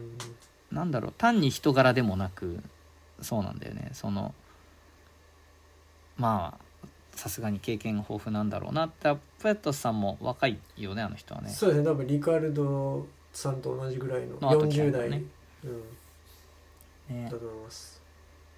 そういう監督がそういう状況を変えるっていうのはなかなか、まさにそれを今経験してるとこだから頑張りどこなんだけど。そうですね。ただなんか戦術的にはその、ヨーロッパのスタンダードを注入しようとしていろいろやってきたところでもあるので、ただそれが多分うまくいかなくってこう多分自分の思っているように選手がなかなかできないっていう試合が多分続いて、でそのこうやり方を選手のレベルに合わせて変えていった結果として、なんかいろんな決まり事みたいなのも多分曖昧になっていって、前だったら多分このやり方だったのにっていうところがこうどんどん曖昧になっていくと、選手もなかなかプレーの決断がうまくできなくなってっていう悪循環で結果もまたついてこないしみたいな。だから多分うまくその監督の思い通りにいかなくっても結果が出てれば、つまり勝ってればこんな風になってないと思うんですけど、うまくいかなくって結果が出ないからなんかこうどんどんなんかゲームの内容的には去年から比べたら全然なんか希望があるっていうか、去年とかは本当にもうなんかどうしようもないその前の年2021とかもそうでしたけども眠みたいな試合とかがめちゃくちゃあったのに比べれば、試合を90分見て負けたけどでも面白かったねって言える試合が結構多かったんですよね、ここまで。だからサポーターもそんなに言ってなかったんですけど、いやさすがにこれはっていう最下位になったしっていうところですね。去年途中で監督を、変えたチームはいくつかあるけれども、監督を変えて、そのまま J2 に行ってしまったチームも今トラウマをえぐってしまったあるので、いや変え時って難しいと思うんだよね。で結局これ去年かこの間の3人の時か忘れたけど、要するにガンバはここで変えなかったとしてもこのままもし最下位とか下の方にいたら結局どこかで変える気はするからなんかどこがいいタイミングなんだろうっていうのはね、もちろん上がってきはもちろんいいんだけど、どう監督を変えることがそのカンフル剤になるのか、カンフル剤だけで乗り切るにはまだシーズン長いぞっていうのもあるし、ね、最後終盤なんとか持ちこたえようぜっていうのとはちょっと意味合いが違うな手挙げてるはいそうそうそうだから難しいよね。俺もそんなむやみに変えるべきじゃないと思うし、浦和もちょっと去年怪しい時期があったけどリカルドで最後まで頑張ったのはそれがあって今年につながってると思うので、やっぱこう腹据えられるかどうかだとは思うんだけどね。なるほどね。行ってるんでしょホームはちゃんと。行ってますね基本的には。はいだけど来週行こうかどうかめちゃくちゃ迷ってきますねマリノス相手なんで。つらいマリノスが相手なんで、なんかいやでもそういう時に勝つかもしれないと思って行っちゃうのがこのサポーターの差がっていうか、よりもギャンブルなんですよ本当に。あれちょっと待って、今度さ今じゃないかもしれないけどどっかと親善試合する夏。でもそれまで多分発表されてないんじゃないかな。なんかセルティックとやるとかっていう噂だけどまだ多分公式には出てないと思います。あ、そうなんだ。はい。まあでもねバルセロナと試合やるけどなぜか東京でやるっていうチームもありますからね。しかも天皇杯の日程変えてますからね。あれほんまありえないと思うひどいよね、あれなかなかいろいろツッコミどころがやっぱ僕はチームにはあるけれども多いっていうツッコミどころがそりゃ怒るよサポーターっていう暴動が起きるだろう普通。監督よりは遠いね。でもガンバの強化部はやっぱり攻撃サッカーだと思いますよ。なんか殴り合って勝つということではないと思うけど、でもやっぱりガンバ大阪イコール攻撃っていうイメージが多分あるし、クラブとしてもそれを実現するためにポエトス監督を呼んでると思う。だから多分松田監督、去年のその残留に導いた松田監督が続投にならなかったのは、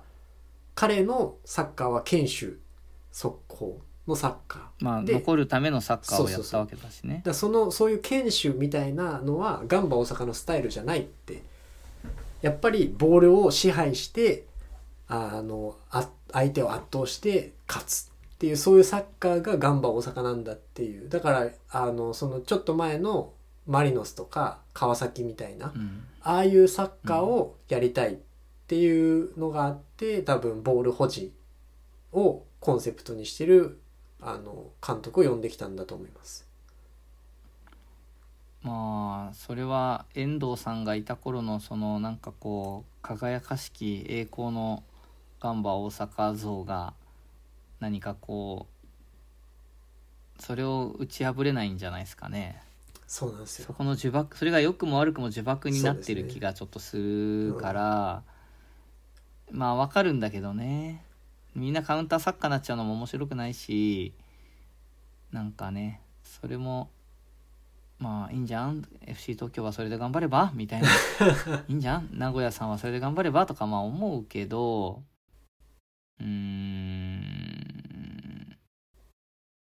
片野坂さんね。まあまあそれは片野坂さんでもう少し長くやれればなんか良かったけど確かにまあね、片野坂さんは確かに保持系ではないですね。でも人事は多分OB 呼びたかったっていうのがかなり大きいかなと思います。だからそれはまたサッカーのコンセプトとは別の、だからまあ強化部もブレてるっちゃブレてるんですよね。いいよ、なんか OB 本並とか呼べばいいじゃん違う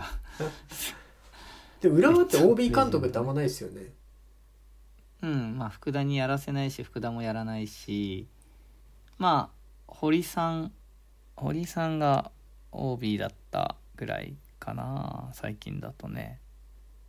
そうね、やらせないね。牧野くんがいつかやりたいって言うんじゃない？でもそれはそれで面白いですね。牧野は確か監督やりたいって言ってて、宇賀神は社長になりたいって言ってんだよね。球団経営をしたいって言ってて、まあ、牧野 S 級取ってます、取りに行ってますもんね、確か S 級 A 級、今やってるよね。まあね、いやそうなんだけど難しいよね。打ち合い上等の湘南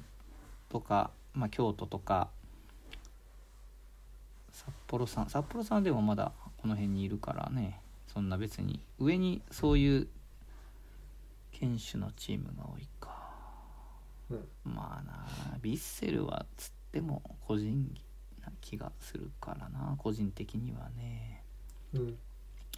なるほど。いや、なんとかガンバさん残る方向でお願いしたいのでただね、先はあるからいいんだけど、良い方向に行くと。でもそうね、浦和は突っ込みどころはあるけど、一応今までで初めてその監督よりも上の考えてる人たちがいるようになったって感じだもんね。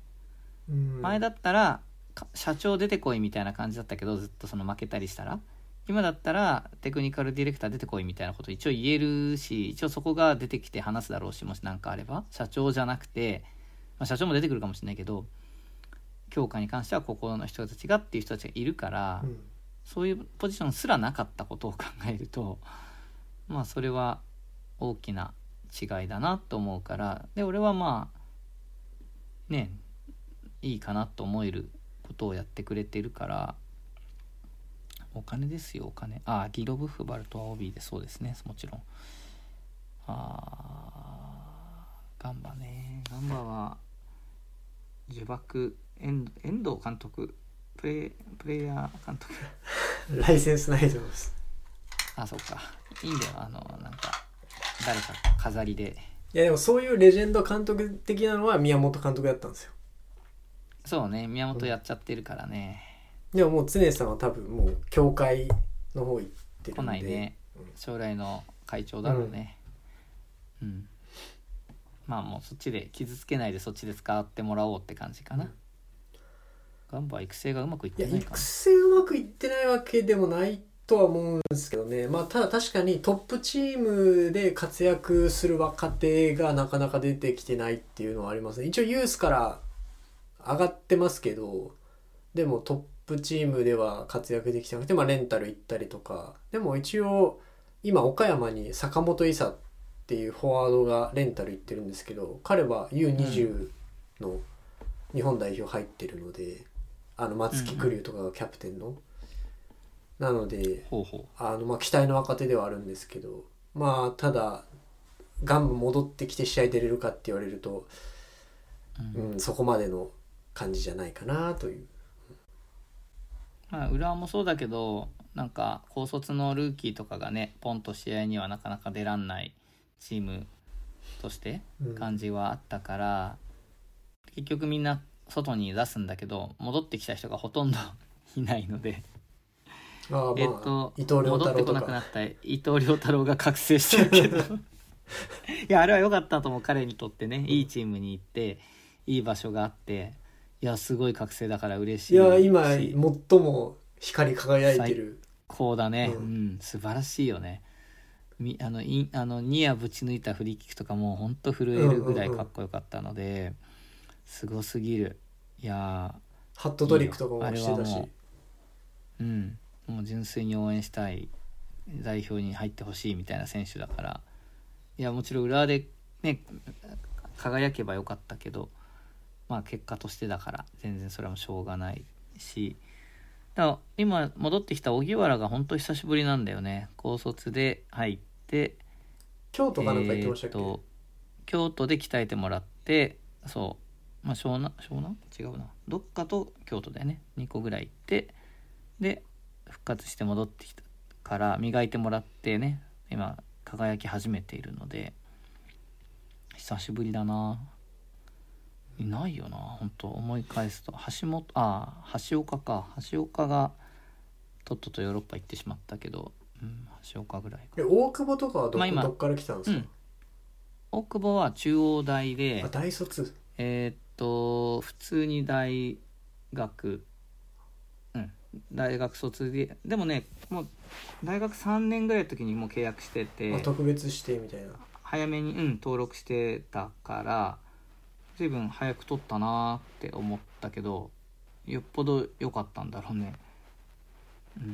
伊藤敦樹も大卒でしたっけ？誰？敦樹はだから浦和ユースから上がれなくて、高校までユースで大学は琉球行って、で4年後に浦和以外は断ってくださいって言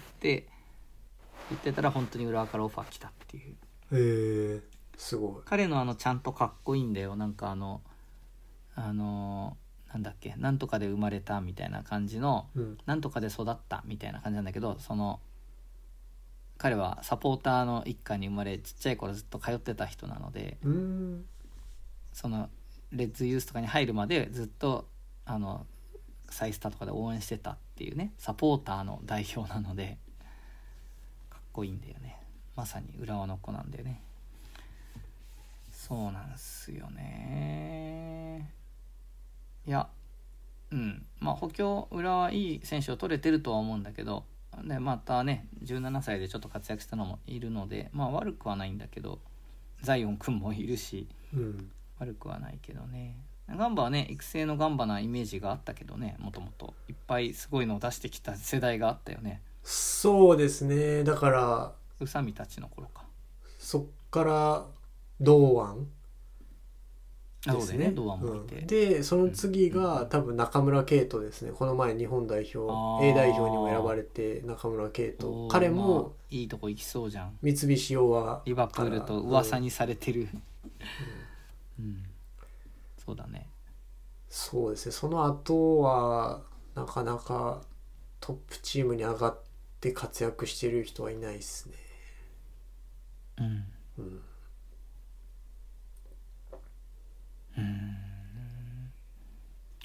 なるほどね。いや、でかい、やっぱなんか名古屋もそうだけどでかいから企業も含めてね、なんか舵取りが難しいのかなとか勝手に思っちゃうけど、育ちすぎると海外に行っちゃう。そうなんですよ、そうなんです。伊藤敦樹は危ないな。行きたいよね。今回のインタビュー見てても、もう一つクリアしたんで次はみたいなことを匂わせてるので、敦樹は近々行っちゃうだろうね。行った方がいいよ。体も大きいし期待できるよね。そうなんですよね。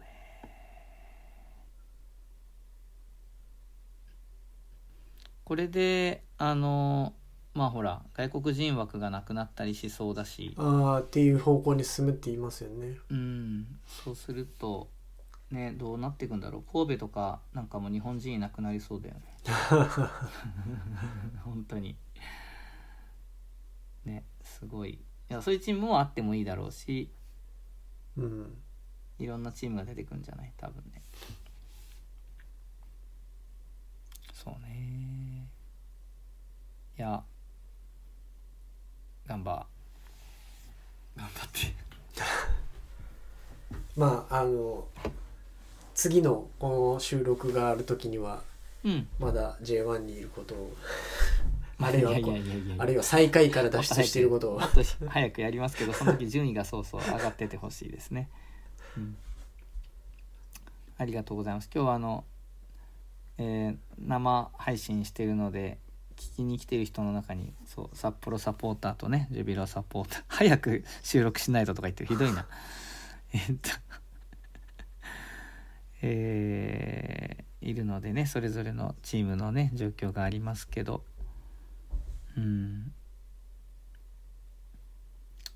そうね。また懲りずに出てもらえたら嬉しいですガンバの成績はどうあってもやろうって言われたら全然出ますよそれはサッカーの本来話関係ないのになんか最近ちょっとガンバの順位的に声かけにくいとかになっちゃうとまずいからね本質が違うよくわかんない何のポッドキャストだよってことになっちゃうからはいはい、まあそれはありがとうございます。はい、まあこんな感じかな。2時間ぐらいお話しさせていただいちゃったんでありがとうございます。はい、まあ今日はタムさんお招きして教科教育法のね授業大学で担当してますよってことから、まあ、タスク中心に教えてるけどどんな感じかなっていうのをお伺いしました。関連して中学校とか高校とかの現場でも考えられることがいっぱいお話ができたかなと思うので楽しかったです。それから、サッカーに限らずいろいろツッコミをいただけたので、まあ、生でやる面白みというかね、なんかコメントを見ながら面白いですね。それがちょっと全部はご紹介できなかったんであれですけど、はい、そういう話ができたのでよかったかなと思います。一応ですね、また6月ぐらいに生配信予定、もう言っちゃってもいいんですけど、6月の3日に生配信予定されていてですね、はい、江沢先生っていうね、福井県の中学校の先生をお招きする予定です。はい、結構有名な本とか出してる方なんですけど、はい、それも生配信する予定ですんで、それはですね、メールマガジンの方でご案内しようと思うので、今回ツイッターでもね結構すぐだったんでちょっとツイッターでも拡散したんですけど、メールマガジン登録していただいた方にYouTube ライブのアドレスをお知らせする予定なので、また近づいたらご案内はしますが、まあ、よかったら、ポッドキャストのメールアドレス登録しといてもらえると嬉しいです。無料では聞ける、プロ会員じゃなくても聞けるようにはしますけども、はい、そうなんです。マーケティングをしてね、会員増えていただけるようにちょっとやっていこうかなと思ってましてはい、ぜひよろしくお願いします。はいはい、ということで時々いろんな形で生配信またやりたいなと思うので、今日たくさんの人聞きに来てくれてありがとうございました。編集したもの途中オフレコ発言もあったので編集したものをポッドキャストで近々配信しますんで、そちらもまた改めて聞いてもらえたら嬉しいです。ということで今日ゲストタムさんでした。ありがとうございました。ありがとうございました。